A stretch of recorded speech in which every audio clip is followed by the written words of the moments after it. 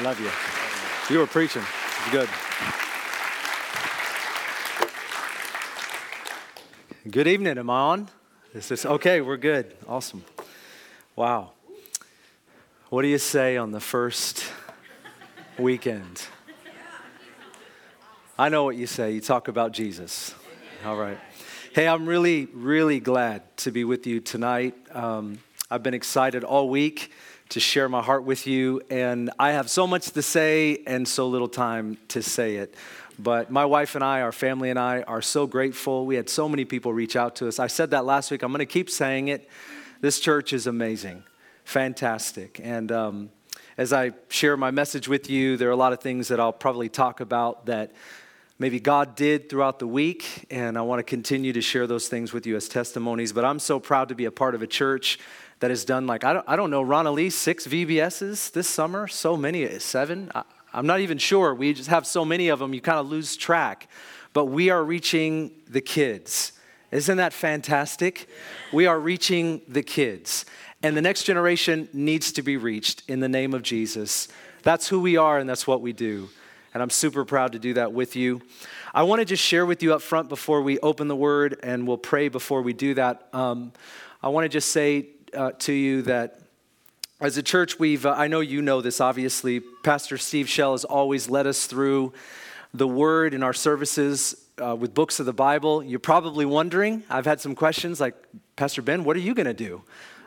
Well, we're definitely going to open the Bible, but I'll probably do a hybrid of topical sermon series and books of the Bible. I think the next book of the Bible I'm going to open will be the book of Jonah, so you can kind of get your heart ready for that. That'll be a fun journey. But I want to also be able to share with you from my heart out of a series that I'm going to open with over these next several weeks. And I'm calling the series, not that it fully matters what I'm calling it, but I think it encapsulates what I'm trying to get at. It's called Possessing the Heart of Christ. And this really is just a handful of messages or sermons where I want to talk about how to navigate the issues of life that we all face, but to do so by obtaining the heart of Jesus in the midst of it, because that's really what we need to do. Who is Jesus? How would Jesus handle the things that we go through? And what is he calling me to do? Because my goal will be in this series, as we discuss some very important issues, to navigate them in the name of Jesus with the nature of Jesus. And I think our world needs to see that Christians really look like the one they're following. And that's really part of the goal of where I'm going over these next several weeks. And I think you'll find it quite interesting. But these are more than sermons to me. These are part of my heart. I'm going to share with you some of my testimony. I'm certainly going to share with you a lot of Bible, so get ready for a lot of Bible. You can open your Bible to a lot of different places.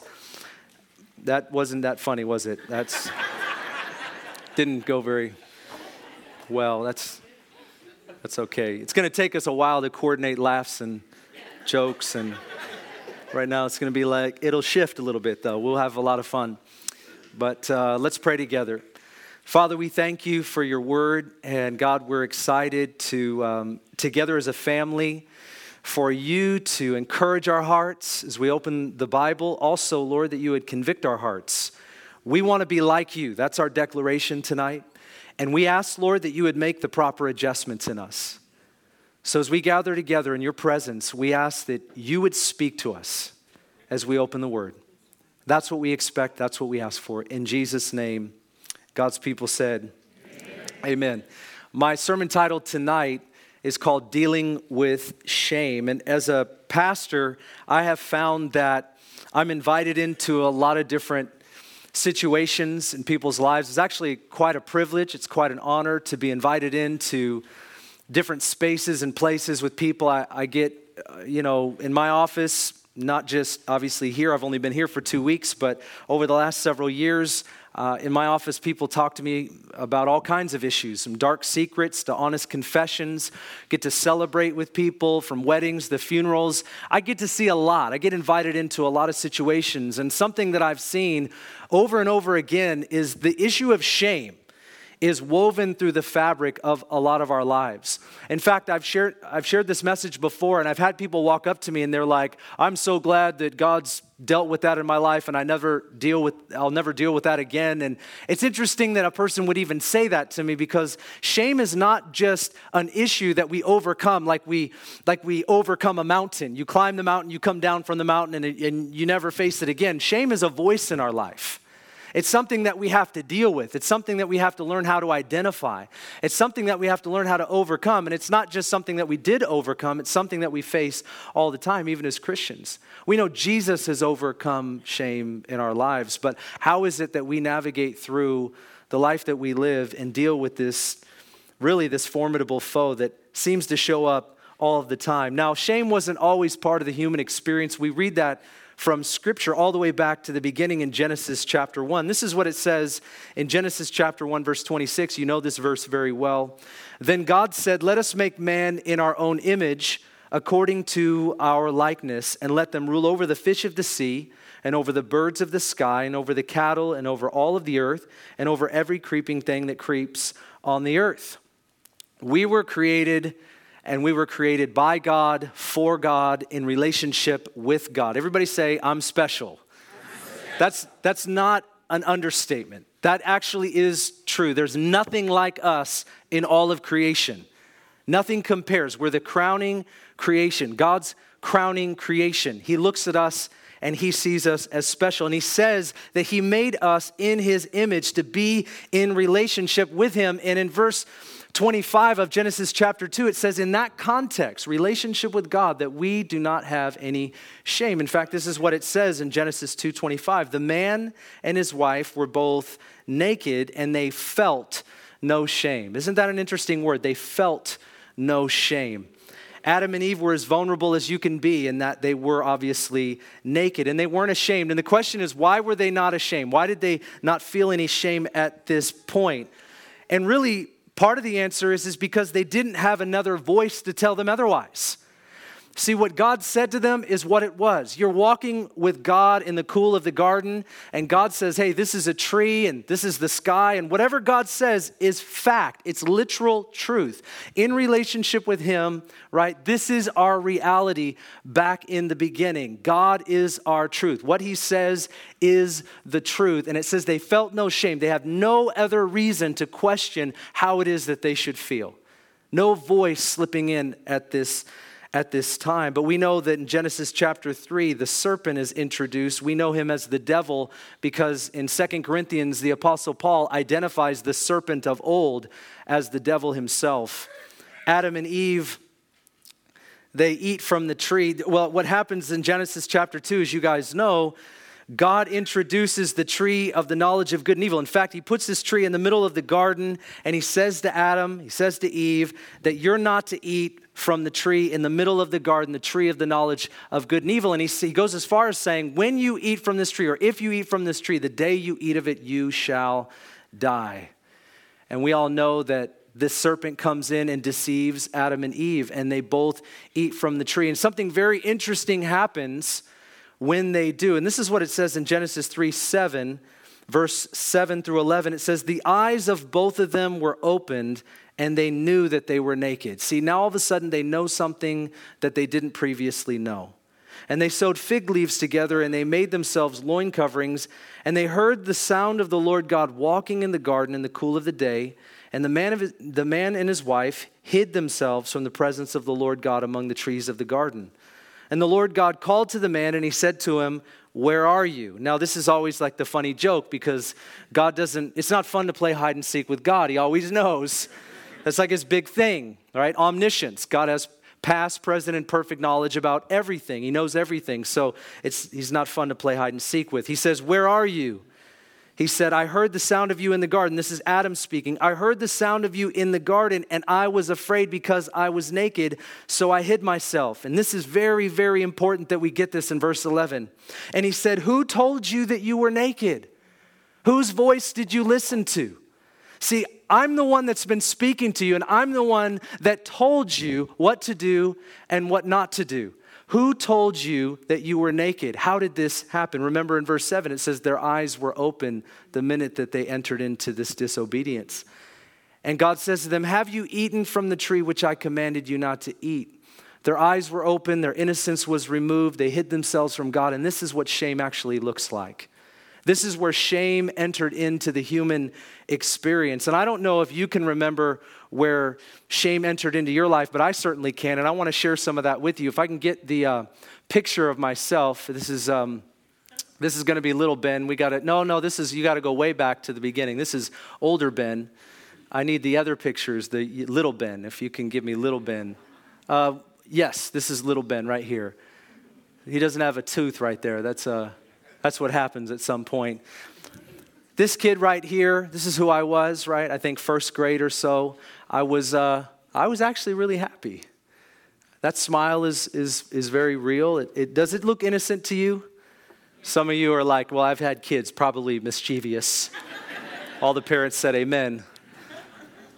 But I was happy. I grew up in Kirkland, Juanita area. I had good parents. We were busy. Both parents had jobs, and we went to church a few times a month and all of that. And but I was a happy kid. I knew nothing else. This was my innocence. But something happened between second and fourth grade, and I want to show you the next picture here.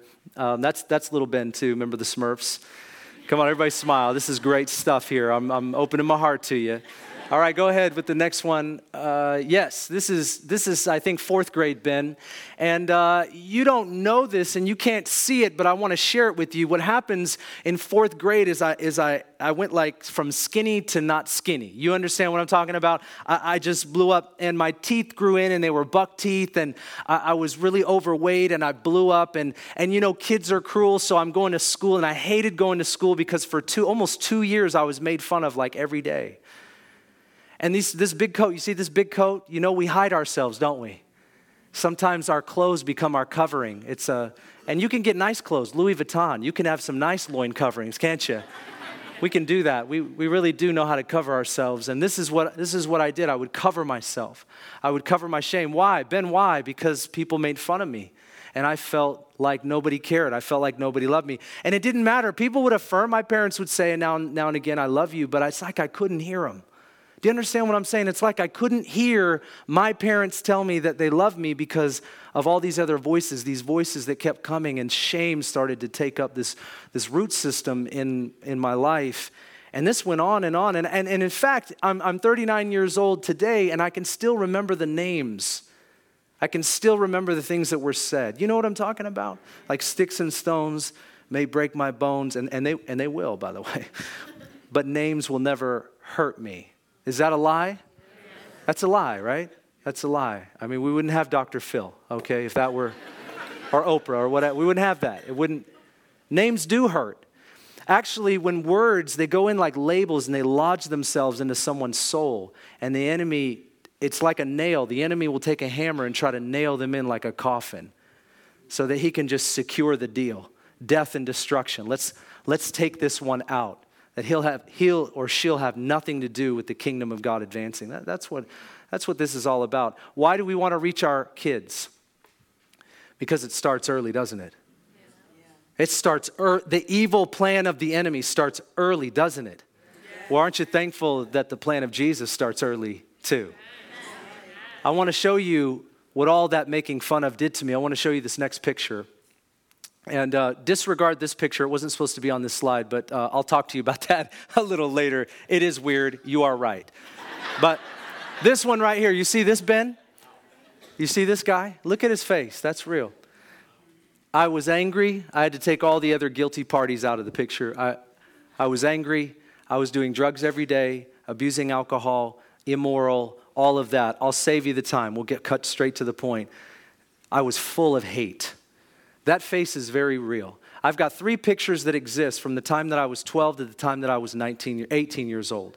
3 pictures are in existence. You know why? Because I wouldn't let anybody take pictures. Why? Because of what you see right here. And so I'm running out there, I'm fighting, I'm angry. But you know what happens? This is what shame does.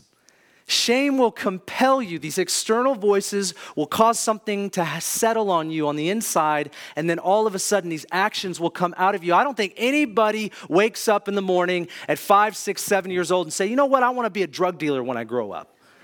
You know, I want to be a gangbanger. You know what? I want to spend the rest of my life in prison. I want to hurt people. Nobody grows up. You saw that innocent picture. Nobody grows up wanting that stuff. And so we've got to realize that there's something that happens in the Genesis process of our life, the beginning of our life, and shame wants to start taking over and compel us to be something that God never made us to be. And this is what happened to me. I was hearing voices in my head like, you're not good enough, you're not normal, you're not skinny, you're not important. And so this angry guy wanted to take it. I wanted to have people respect me. I wanted to have people do what I wanted them to do and say what I wanted them to say because they were always hurting me. You understand what I'm saying? Like, I want to take authority over my reality, and so I'm going to do it, and I'm going to do it any way that I have to.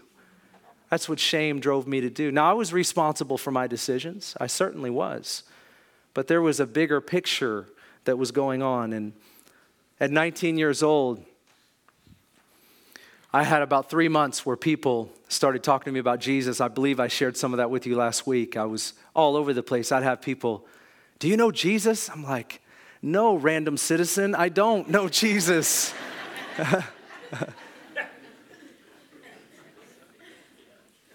And it was so strange because I knew something started to happen, and without going into all of it, I remember walking into my bedroom real late, early in the morning, in fact, and I just had a bunch of things happen. I was sober, and I sat down on the floor, which I don't do. I sat down on the floor, and I said to God, the first prayer, I didn't even know it was a prayer. I said, if you show me that you're real, I'll give my life to you, but I need you to show me. This thing's got to be as real as I am right now. And I heard the voice of God, and he said, I love you, and I always have. His voice broke years of shame in my life. It just came over me in my room, and all of a sudden, something that was stronger than what I had been experiencing that drove me to be this guy, something stronger came into my heart and started to set me free. It started to set me free to where you can see it on my face. You could see it on my face because at this stage, oh, thank you for putting that picture away. Thank you. After meeting Jesus, though, I want you to know something. Shame doesn't just go away. We still have to learn how to renew our minds according to the word, right? The enemy doesn't just let go of you just because you said, Jesus, I love you. And the enemy's like, well, I can't mess with him anymore. You know? It's not what he does. He's an equal opportunity offender. He will come back at an opportune time, especially if we give him food to eat. He'll eat what we give him. He'll feed on it, won't he? And so here's this reality is that you're going to have things in life that are going to trigger those pre-programmed places that were there before you met Jesus. We all have them, and we shouldn't act like we don't. And the reality is that we have to learn how to abide in Christ and live in dependence upon the one who set us free initially. It's not just that we need Jesus for salvation, it's that we need Jesus to walk in freedom every day of our life. And when you lose touch with that relationship, as it says on our sign, we're not committed to a religion, but to relationship with Jesus. When you lose touch with that relationship, you can slip back into all of those old patterns, those old ways, those old thoughts, those old actions. And let's not fool ourselves and act like that's not true. It's absolutely the case. Shame is not just a mountain to overcome. It's a voice to be denied. It's a voice to be dealt with. And we look it straight in the face and we say, nope, not today. I have a shirt that says, not today, Satan. Funny story. I'm going to share it anyways. I shouldn't digress, but I will. I ordered this shirt from Amazon and it says, not today, Satan. And I thought this is going to be really cool and hip and fun. And I'm going to wear it probably just mowing my lawn, which I have done. Out in my neighborhood, it says, not today, Satan. And it's actually off center. And I thought, wouldn't that be the case? You order a shirt and it says, not today, Satan, and it just practically says it on the side here. So, I don't know. What is shame? What is shame? Sometimes in the church you hear about guilt, shame, and condemnation, and almost like they're the same thing. Like God sets us free from guilt, shame, and condemnation, which is actually true, of course, but they're not all the same thing. So as I explain what shame actually is to you, I want to do so by giving some definition to guilt as well. So here's what guilt is, okay? Guilt is essentially the feeling of responsibility or remorse for an offense. Guilt is not a bad thing necessarily if we've truly done something wrong. If you're driving out here on 21st Avenue, and I think the speed limit is 35, I've only been here for 2 weeks, that's a good guess. But if you're driving 70 and you get pulled over by a police officer and you say, "Why did you pull me over?" And he will say, "Well, according to the law, the speed limit is 35. And he's or she's going to write you a nice big ticket, as they ought to. And you're going to say, "I live by grace, not the law." That's not going to work. Just want you to know. It's not going to work. Don't say it. But you're guilty, right? You're guilty because you've done something wrong. And for you to not feel guilty about that would be actually an unhealthy thing. So guilt is not necessarily a bad thing. If you've committed a sin, if you've been dishonest, if you've lied, if you've cheated, or if you've said something hurtful, we actually should feel guilty. And there's a way to deal with our guilt. I'm not saying guilt should settle on us and live there, but if we don't feel guilty about wrongs that we have committed, that actually is unhealthy. So guilt can be a good thing, but guilt, when you have guilt and you haven't done something wrong, that also is very unhealthy as well, isn't it? So guilt is, as I said, essentially the feeling of responsibility or remorse for an offense. Guilt says to your conscience, you've sinned, you've made a mistake, or you've done something wrong. Shame is the painful feeling arising from the consciousness of something dishonorable done by oneself or another that we perceive as disgraceful. Shame actually literally means to cover up or envelop, and it's concerned with being rather than doing. And here's what shame sounds like in your head. Shame says you are no good. You are bad. Not just that you've done bad, but you are bad. Shame says you are not enough. It's more about being than it is about behavior. So shame is more than remorse for something we have done wrong. It's an internalized disgrace and deep humiliation. It's a blow to our self-worth, our self-respect, and our self-esteem. That's what shame is. Do you understand the difference? Let me give you 3 statements to help you really, really clearly. Guilt is feeling bad about what we do. Shame is feeling bad about who we are. Guilt is seeing what we have done, and shame is seeing ourselves as failures because of it. Guilt is an awareness of failure, and shame is a sense of failure in someone else's eyes. It's much more powerful than we realize. And let me just go ahead and sum it up by sharing with you from Romans chapter 7, verse 18 through 24, because Paul actually gets to the root of it when he talks about what the NIV calls the sinful nature, the New American Standard calls the flesh. He's describing this in this very amazing passage. I would defer you to Dr. Steve Shell's verse-by-verse commentary on the book of Romans. I have gone through the whole thing, and it's fantastic. Romans chapter 7, verse 18, "For I know that nothing good dwells in me, that is in my flesh. For the willing is present in me, but the doing of good is not." That's a key. "For the good that I want, I do not do, but I practice the very evil that I do not want. But if I am doing the very thing that I do not want, I am no longer the one doing it, but sin which dwells in me. I find then the principle that evil is present in me, the one who wants to do good. For I joyfully concur with the law of God in the inner man, but I see a different law in the members of my body, waging war against the law of my mind and making me a prisoner of the law of sin, which is in my members." Now, here's the conclusion of all of that he said. If you didn't get any of it, this is what you need to know. "Wretched man that I am, who will set me free of this body of death?" This conclusion of his inability to do what is right is that I am a wretched man. Not that I have just done wrong, but this is actually what I am. Do you see the difference? In verse 14 through 20, Paul shares how the bad that he does renders him guilty. This is what we read. In verse 24, he concludes with "wretched man that I am." This is shame. It's more than a feeling. It's more than just a feeling. It's a voice, and this voice carries an echo. I've seen it in men that are way old, twice as old as me. In fact, one time I shared this message about shame, and I had a Marine come up to me, a guy that had just gotten out of the Marines, and he walked up to me and he said, I realize that I've been living under this cloud of shame for many, many, many years, and I've never heard anything like what you're talking about, some of the things that I'm about to share with you. And God just touched him and set him free. You know, the word will do that. Because you know why? Romans 8, chapter 1. "Therefore now there is no condemnation for those who are in Christ Jesus." There's no condemnation. That doesn't mean that we haven't done wrong, and it doesn't mean that we haven't sinned. It means that what Jesus did on the cross is more powerful than what I've done in my sin. This is why we gather. This is why we're about to take communion. We're receiving of what Jesus Christ has done, and it's more powerful. Wretched man that I am, there is no condemnation now in Christ Jesus. I want to do two things.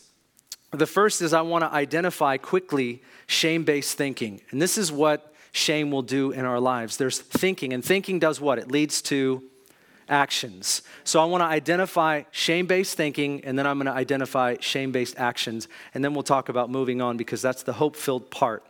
The first type of thinking that I've identified, there are a lot more, but I'm just going to give you 6, is worthlessness. And this is what it sounds like. I am not useful, I'm not important, I'm not helpful, I'm not needed, and I'm not wanted.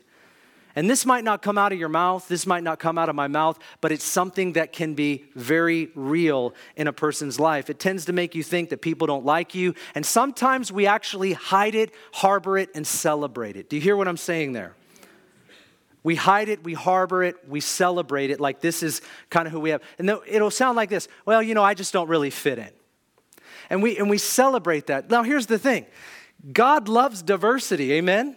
He doesn't make like one snowflake the same as the other. So God's really into diversity. Look at your neighbor and say, you different. Some of you are not obedient. They're just not. We're gonna work together. But unity is not about conformity of all of us looking the same, talking the same, being the same, acting the same. We often get offended by the different preferences and variations of one another. That's actually not maturity, by the way. Did that one go over like a lead balloon? That might have. It's not how I was intended. Anyhow, unity is not about conformity. It's about coming together and having harmony in the midst of diversity. That's what it's all about. Worthlessness kind of it will isolate. It will cause us to isolate ourselves because nobody understands me, nobody's like me, nobody struggles like I do, nobody goes through what I do. Everybody has struggles, everybody has pain, everybody has problems, everybody has their fit, and everybody has their thing that they're not good at. This is the reality, and so we can't allow these labels to settle on us when Jesus has made us all different, and we can celebrate that together. None of us are worthless in here. Is that true? Okay, I'm preaching. Here we go. Number 2, it's a failure mindset. I'm not able to do it. I can't succeed. It's an either-or type of thinking. And this is what it's kind of like. It's if I'm not smart, I'm dumb, right? If I'm not as smart as so-and-so, that must mean that I'm dumb. It's either-or. And that's just such a terrible way of thinking, and that happens to some of us sometimes. So it can sabotage our future. It stops us before we even try. Like, I don't want to do that. I can't do that. I won't be good at that. And whatever happened to trying? Shame will stop us before we ever step out. It's that I had this picture of like, here's our future, and we all have our future is in God's hands, but it's like held out. Like, I want to follow Jesus, and I want to do what he calls me to do, and I want to be what he calls me to be, but then it's like this boxing glove of shame just punches us, and we never move forward because we have this feeling like if I do step out, it'll never succeed anyway, so why even do it? Why even do it? Because God's bigger than you and I. That's why we do it. Because God's word says we should and we can. That's why we do it.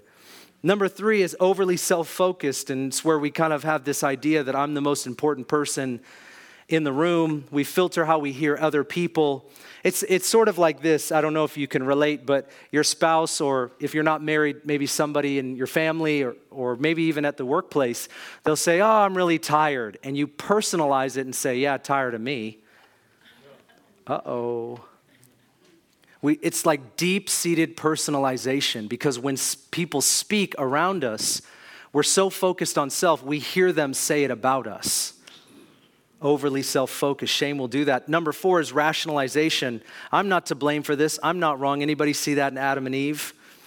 We give excuses, explanations. We justify our behavior. And you know what? When we do that, we never deal with the root system of shame. Right? Denial is not our friend. It's our enemy. And sometimes we'll intellectualize it too. We want to develop this thinking that I'm so smart and here's why I do what I do and da-da-da-da-da. I'm like, how about you do what you do because you have sin in your life? I mean, I'm just not a counselor for sure, but every now and again I'm sitting with someone and I'm wondering, like, here I'm sitting with someone and they're telling me what's wrong in their life. And again, if you're a counselor, I love you, I need you. I'm sitting with somebody and they're over explaining everything and they're excusing everything and they got a reason for everything and it's because I don't work out and it's because I don't do this and that's why, it's like, what if you just come clean and come honest and humble yourself before God? Anybody ever done this before? You remember when we used to do this? Because all of our intellectualism never worked and so all we could do is say, God, help me. Is that beyond us? Are we too smart for that these days? No, we got to go to our knees. We got to ask God to help us again. We are not too smart. And this kind of thinking where we rationalize, it really can be shame motivating us to be too smart for dealing with our problems. Number 5 is repression. And this is where you don't deal with your feelings. I'm not really feeling that bad. Nothing's wrong. I'm fine. We suppress our desires, feelings, actions. We struggle with levels of denial, and that always leads to terrible secrets, doesn't it? And it gives a permanent residence for shame in our life.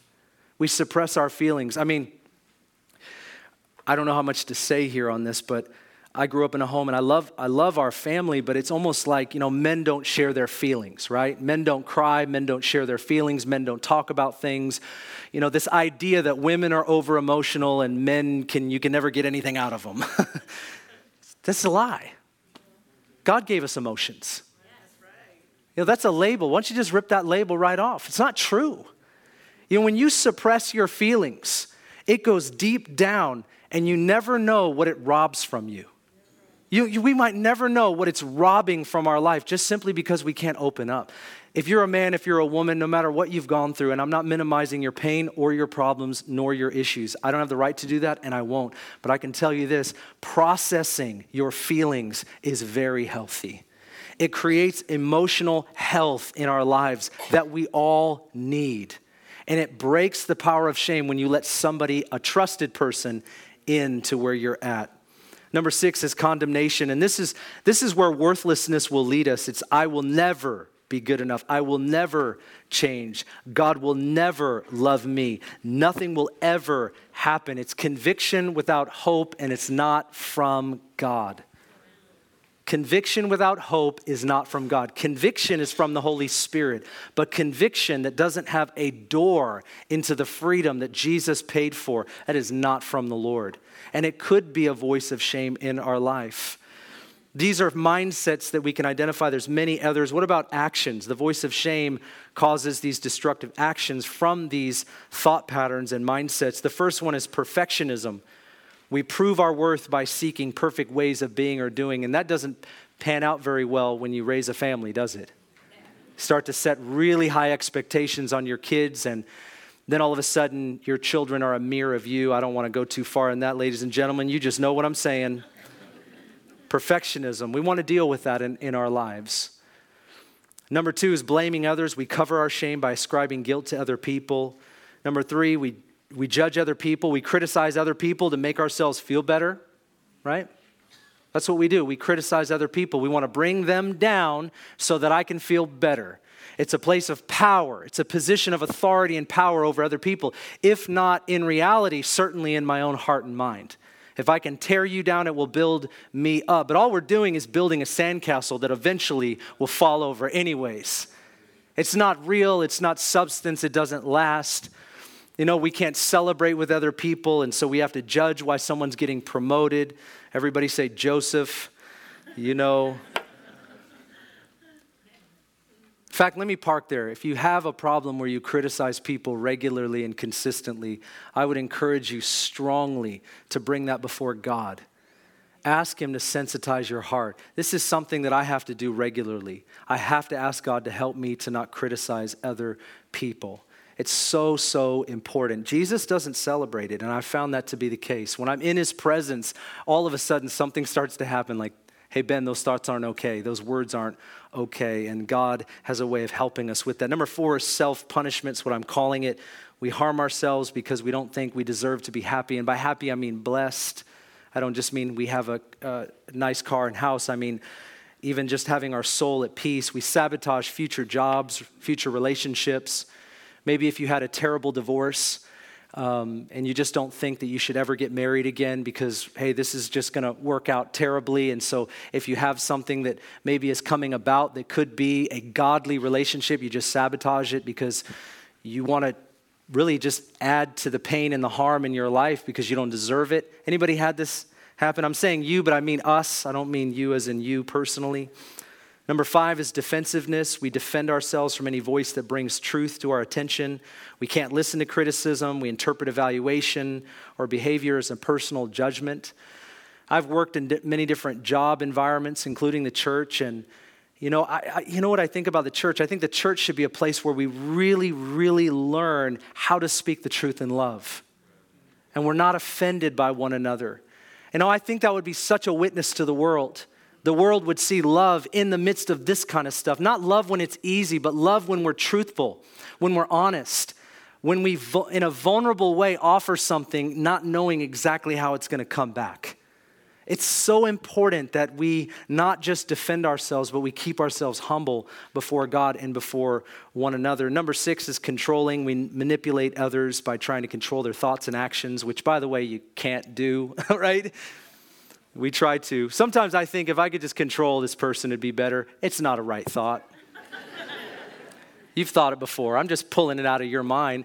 It's just a prophetic thing that's going on. I'm really just perceiving what's happening in your mind right now. And as the spokesman, I'm kind of, you see what I'm saying, prophesy. But this can lead to abuse.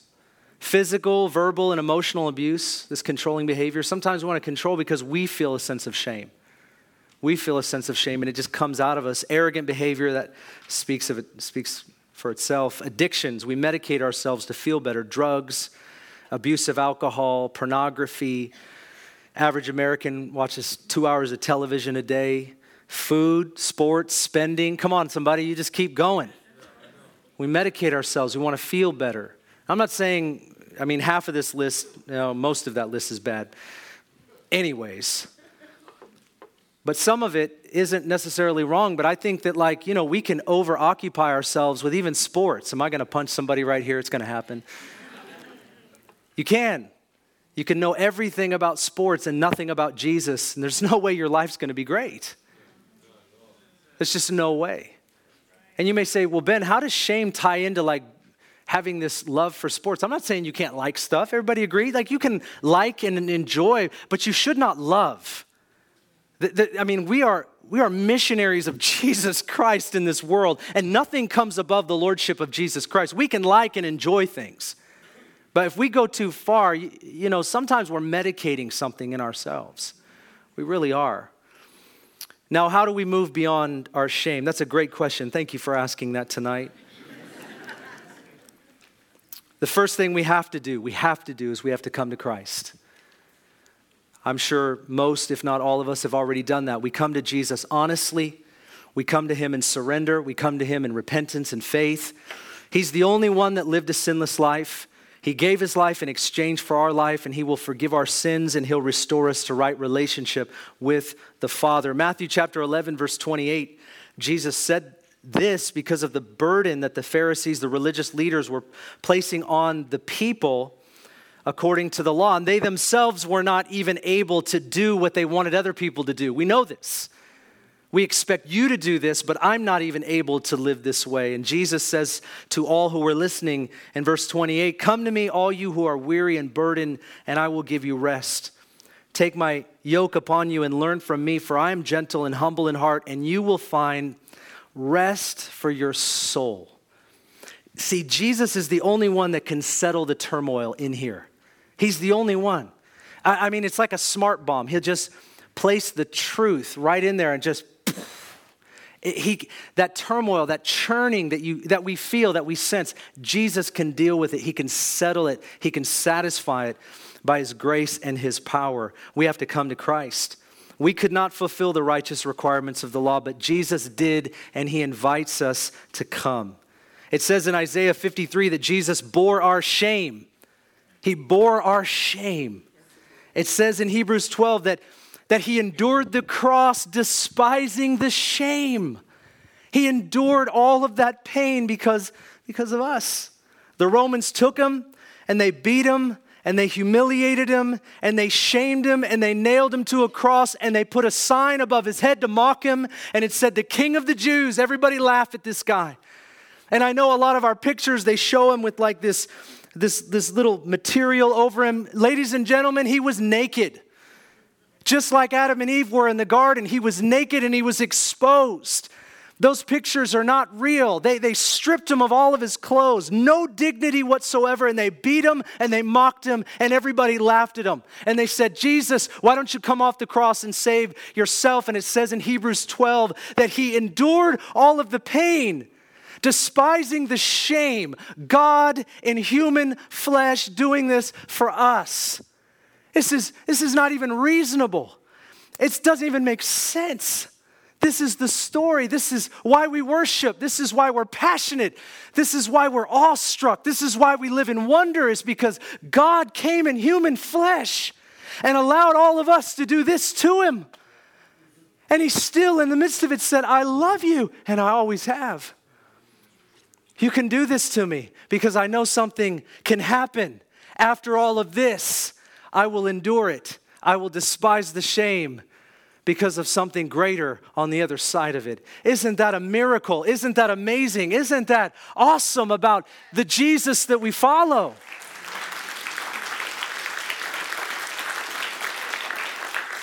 For the joy set before him. I can't even picture Jesus enduring that with a smile on his face, but somehow, at least in himself, there was that. The joy set before him, he endured the cross. He took our shame, our humiliation. I want to park right there. I don't know where else to go, Craig. I don't know where else to go. Jesus, help us. Number 2, we want to engage our relationship with God. This is how we move beyond shame. First, we have to see the beauty of Jesus, and we have to come to Christ. Amen. We want to see the beauty of Jesus. The second is engage your relationship with God. He's not looking for a better performance from us. He wants a better relationship with us. None of our pitiful performance is going to impress the God of all creation. I'm not saying we shouldn't work and we shouldn't work hard. I'm simply saying that our best, as Romans says, is as filthy rags. That's why the gospel is so confrontational. You tell the best person on the planet that on their best day, it's filthy rags before God in his righteousness. He doesn't want a better performance. He wants a better relationship with us. He says to his disciples in John 15, "I no longer call you servants, but I call you friends." The one who cannot be impressed by anything wants a friendship with you and I. Jesus. Walking in relationship with God changes anything, and it transforms how we see ourselves, and it transforms how we see one another. He sets the pattern for our identity, and he helps us then to bring dignity to one another as well. For me, it looks like getting up every day and spending time with him. That's what it looks like. Enjoying my relationship with God, getting into his word, knowing that it's transformational. Not just checking the box. I want to know his word. I want to hear his voice. I want to bring all of my troubles and difficulties, my celebrations to him in prayer. I want this, and I want it more than I have it. My goal in my relationship with God is not even to pray consistently. It's to enjoy praying consistently. It's not just about doing it. It's about doing it with love. It's about doing it with enjoyment because he calls me friend. It's beautiful.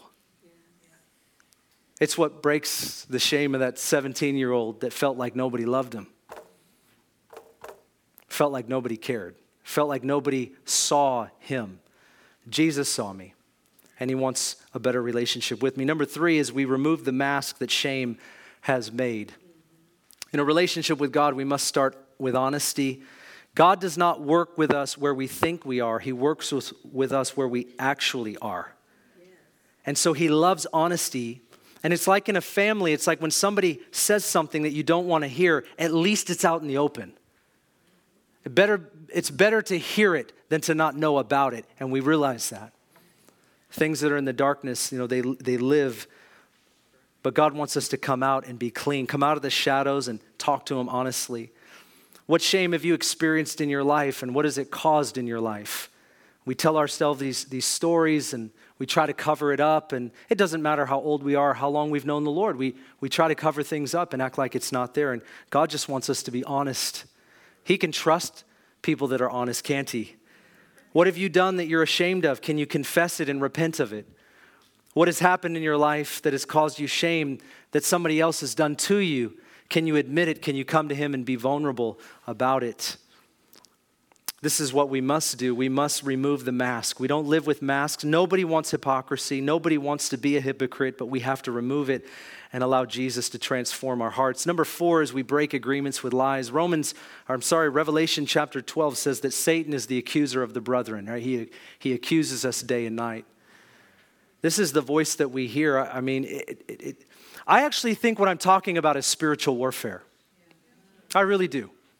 In fact, the next several weeks, I'm going to talk to you about spiritual warfare, but it's not going to sound like it to most people. Because the devil even likes to work in a way where the church doesn't realize what spiritual warfare is. I'm passionate tonight, you're right. Because I don't want people's future to be bound up by something that Jesus says you no longer have to face on your own, and I've broken the power of it. And so we have to speak honestly about it. But I'm going to talk to you about offenses and forgiveness and all of that. And I really believe it's spiritual warfare. You know, the enemy doesn't have the horns and knock on our door on October 31st. He works in this kind of stuff. His voice, he's the accuser of the brethren. We don't just face shame from self and people and events, but the enemy wants to shame us in our hiding and our coping and our spiritual warfare. We can believe lies about self. And when we do that, the enemy doesn't have to do a lot, but he'll just, like I said, he'll take the hammer and nail it in the coffin. God wants us to identify those lies. He wants us to renounce them as falsehood for what they are. In fact, our staff went through that this week, and I talked about just stripping labels off. Like whatever you feel like has been a label over your life, this thing that's identified you, this narrative. Maybe other people said it. Maybe you've believed it. You just have to rip the label off, renounce it as falsehood, and speak the truth over your life. I am not this. I am a new creation in Christ. Behold, all things have passed away. They're old. All new things have come. This is what we are. We are new creations in Christ. You may not feel like it. You may not fully act like it. But the truth is that Jesus established it. He did that for us. He did that for us. And so we have to renounce the falsehood. Maybe it's not a sin that we've committed per se, but it's something that has settled over our life, and it's just not who we are. Jesus didn't create us for this. And the fifth and the final thing is we need to believe the truth. In spiritual warfare training, we talk about confessing, renouncing lies, but we also have to believe the truth. And we have to know the truth through the Word of God. Jesus is the truth. The Word of God is the truth. He'll set us free. There is power in the word to break strongholds. You know what a stronghold is? It's a house made of thoughts. It lodges itself in our soul. And the word will just explode those things. And we thank God for it. We must believe the truth. I want to show you a picture as I close. We'll go to communion here in just a moment. But could we go back to that funny picture of the, I'm sorry for the right side, this side, but I want you to look at this picture. Everybody see this? It's a really nice picture, isn't it? What do you think? Yeah, it's an oil on canvas. It's a painting of a teenage boy holding a pipe. The actual painting's 39 inches tall. It's 32 inches wide. And would you want that hanging on your mantle at home? No, I've never met anybody that would. I don't. Craig, you want that? You want me to go get that for you? No. It was painted in 1905 by a 24-year-old artist in Paris. His name was Pablo Picasso. Yeah, now you're changing your mind, aren't you? Comes from what's called the Rose period. And you'll see during that time when he painted, in those years, early 20s, he actually painted a lot of his paintings with roses. Sort of a strange thing, actually. Artists can do that kind of stuff. 1950, this painting sold to a wealthy American for $30,000. But in May of 2004, it sold for $110 million. In fact, in 2004, the reason that I'm showing this to you is because it was the top producing art piece in 2004. There had never been anything like it that had sold for that amount of money. Since then, I think 18 pieces of art have sold for more than that. Really, really high, even a lot higher than that. $110 million, 2004. It set the record. I want to ask you a question. Is it worth $110 million? You're like me. I like you guys. And you like me. Well, you don't have a choice at this point. So. Sorry. I kind of think about all the different things that we do. We have a food bank here that we do on Wednesdays. Debbie Moore runs out with some of you as volunteers. Fantastic. We feed people, maybe 100 people a week. That's amazing. I'm going to go serve with my family. Hope to do that really soon. Think about all the shelters we could build, all the things that we could do to serve and help and bless people all over the United States. $110 million. I just need a fraction of that to go buy a new house in Federal Way somewhere. Doesn't seem worth it, does it? But the fact is that this is worth whatever someone is willing to pay. And it actually doesn't matter what we think. We can say whatever we want because this is worth what that person was willing to write in their checkbook for. That's the truth, even though our opinion may be what it is. And the reality is what are you worth? What am I worth? It's interesting because according to God, I'm worth the Son of God shedding his own blood. This is what God says about me. I and you, we are worth the life of Jesus Christ, the eternal Son of God. And here's the deal. It doesn't matter what anybody else says about my worth or your worth. It doesn't matter what mom said or dad said or grandma or grandpa or brother or sister or employer. It doesn't matter what anybody else says about my worth and about your worth because God the Father sent his one and only Son and he says that I and you are worth absolutely everything. And every other voice that says otherwise is just a lie. And that, ladies and gentlemen, is my story, and I'm sticking to it. That's the truth. That's the truth.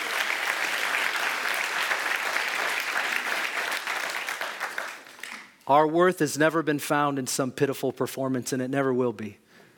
I'm not saying we don't serve God wholeheartedly. We do. We love him with all our mind, heart, soul, and strength.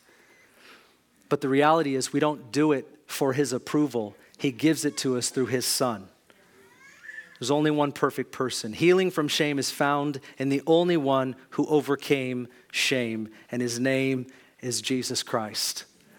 And as we come to communion tonight, I can't think of a better way to do it than to do so saying what I just said. That Jesus gave his life as a divine exchange. What he did through the cross is more powerful than what we have done in our sinfulness. Isn't that the truth? If I could have those who are going to help me tonight as we receive communion together, they're going to come and we get to share a special time as we receive the body and the blood of the Lord Jesus. And here's the thing. You guys can go ahead and prepare that and get ready. During these moments, I want us to consider the full implication of the life of Jesus and what he has done for us. He came to offer us an exchange. Isn't that true? His righteousness for our unrighteousness. His perfection for our imperfection. His life broken. His body broken for our brokenness. And he comes to cover our shame. He comes to cover our shame. And I've just recently learned the new tradition. This is new for me. It's not new for you. Of how it is that we receive communion together. When the trays are passed, each one of us gets to pass the tray to the person next to us. And this is what Pastor Steve Shell has led us in for many years. And I am starting to love more and more as I'm reading about it and I'm watching videos from the past. We get to minister to one another as we pass the trays. And we say this, as you always have, the body of Christ broken for you and the blood of Christ shed for you. And in this way, we minister to each other as his body. And we want to hold the elements until the end, and we'll receive communion together. Amen? Let me pray. Father, we thank you for your word, and we just pray that you would shatter the shackles of shame. And we thank you that what you did on the cross, by your death, you purchased us back. And through your resurrection, you give us new life. As we come to your table here tonight, your body broken, your blood shed, we remember and we recognize that forgiveness is found in you. New life is found in you. And we come to receive. And we pray, Lord, that you would show us what we need to see, that we would experience what we need to experience. And as we take a few moments, Lord, we ask that you would speak to our hearts, that we might repent, that we might celebrate, but that we might come to you honestly. And we thank you tonight in Jesus' name. Amen. Amen. 1 Corinthians 11:23-26 says this, I received from the Lord that which I also delivered to you, that the Lord Jesus, in the night which he was betrayed, he took bread. And when he had given thanks, he broke it and he said, this is my body, which is for you. Do this in remembrance of me. And in the same way, he took the cup also after supper, saying, this is the cup in my new covenant in my blood. Do this as often as you drink it in remembrance of me. And then he says, for as often as you eat this bread and drink this cup, you proclaim the Lord's death until he comes. The body of Christ was broken for our brokenness, so we receive together tonight.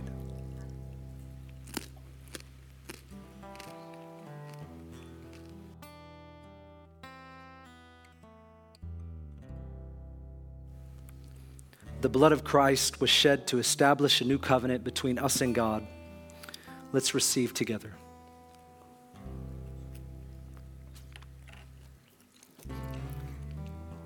Father, we thank you tonight that through your death you broke our shame. And we can celebrate. And Lord, you've given us the gift of repentance, that we can turn our hearts, we can turn our lives to you at any moment in time. We don't have to live in any darkness whatsoever. You suffered enough. And I just say that to you tonight. Lord, you suffered enough on our behalf. And we thank you and we celebrate your death, your burial, and your resurrection. And we look forward to being with you again. We thank you, Lord, for what you're doing. We thank you for what you've done. In Jesus' name we pray. Amen. Let me say this to you as we conclude. The first is the ushers are going to come forward and you can pass those cups to the center. When we were praying before the service, I had this picture as I was praying over my message. And it was a picture of a room. And in the room was all the furniture that was set up. You know, there's the couch, there's the table. Various things were set up, just kind of like a living room would be normally set up. And it looked nice, it looked clean, it looked well kept. Nothing seemed wrong. Everything seemed like it was in its proper place. But if you could kind of peer past the couch, you would see all of this stuff behind the couch. Some of you clean folks, you clean, you can't help it. Even right now, you're thinking about going home and cleaning. I could peer behind the chair. I could look underneath the table. I could see that there was dirt, that there was things that have collected over the years. Yeah, the room looked fine. The room looked great. People would walk in and they wouldn't notice what might be underneath, what might be around, what might be behind. But there's a certain kind of person that would.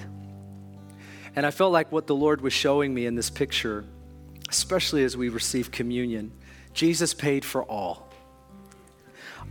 Our heart, everything can look good. Everything looks like it's supposed to look. Everything looks like it's in its proper place. We can smile the part, we can do, but something tells me that not everything is always as it seems. And the Lord wants to sweep out the cobwebs, and He wants to remove even the dirt and the grime and the things that collect over the years. And here's my encouragement to you. Jesus paid for it all. He paid for it all. And my heart is this, whether I say it the right way or not, my heart is to say this, that Jesus has the power to remove those things that no one else sees and nobody else may never know about. And you might be here tonight and thinking, well, Ben, that's not me. I love Jesus. I'm doing great. Keep doing what you're doing. But if you got some of that stuff behind the couch and you have some of that stuff underneath the table and around the chair, friend, let me encourage you. Don't go home tonight just with the smile on your face, acting like the room is exactly as it's supposed to be. God wants to do more than just us look nice. He wants to cleanse all of our unrighteousness. That's what he paid for, and he paid for nothing less. Can you say amen? If that's you, find a friend tonight, find someone tonight to pray with you, and just move that out. Jesus paid for it all. Amen? Amen. Amen.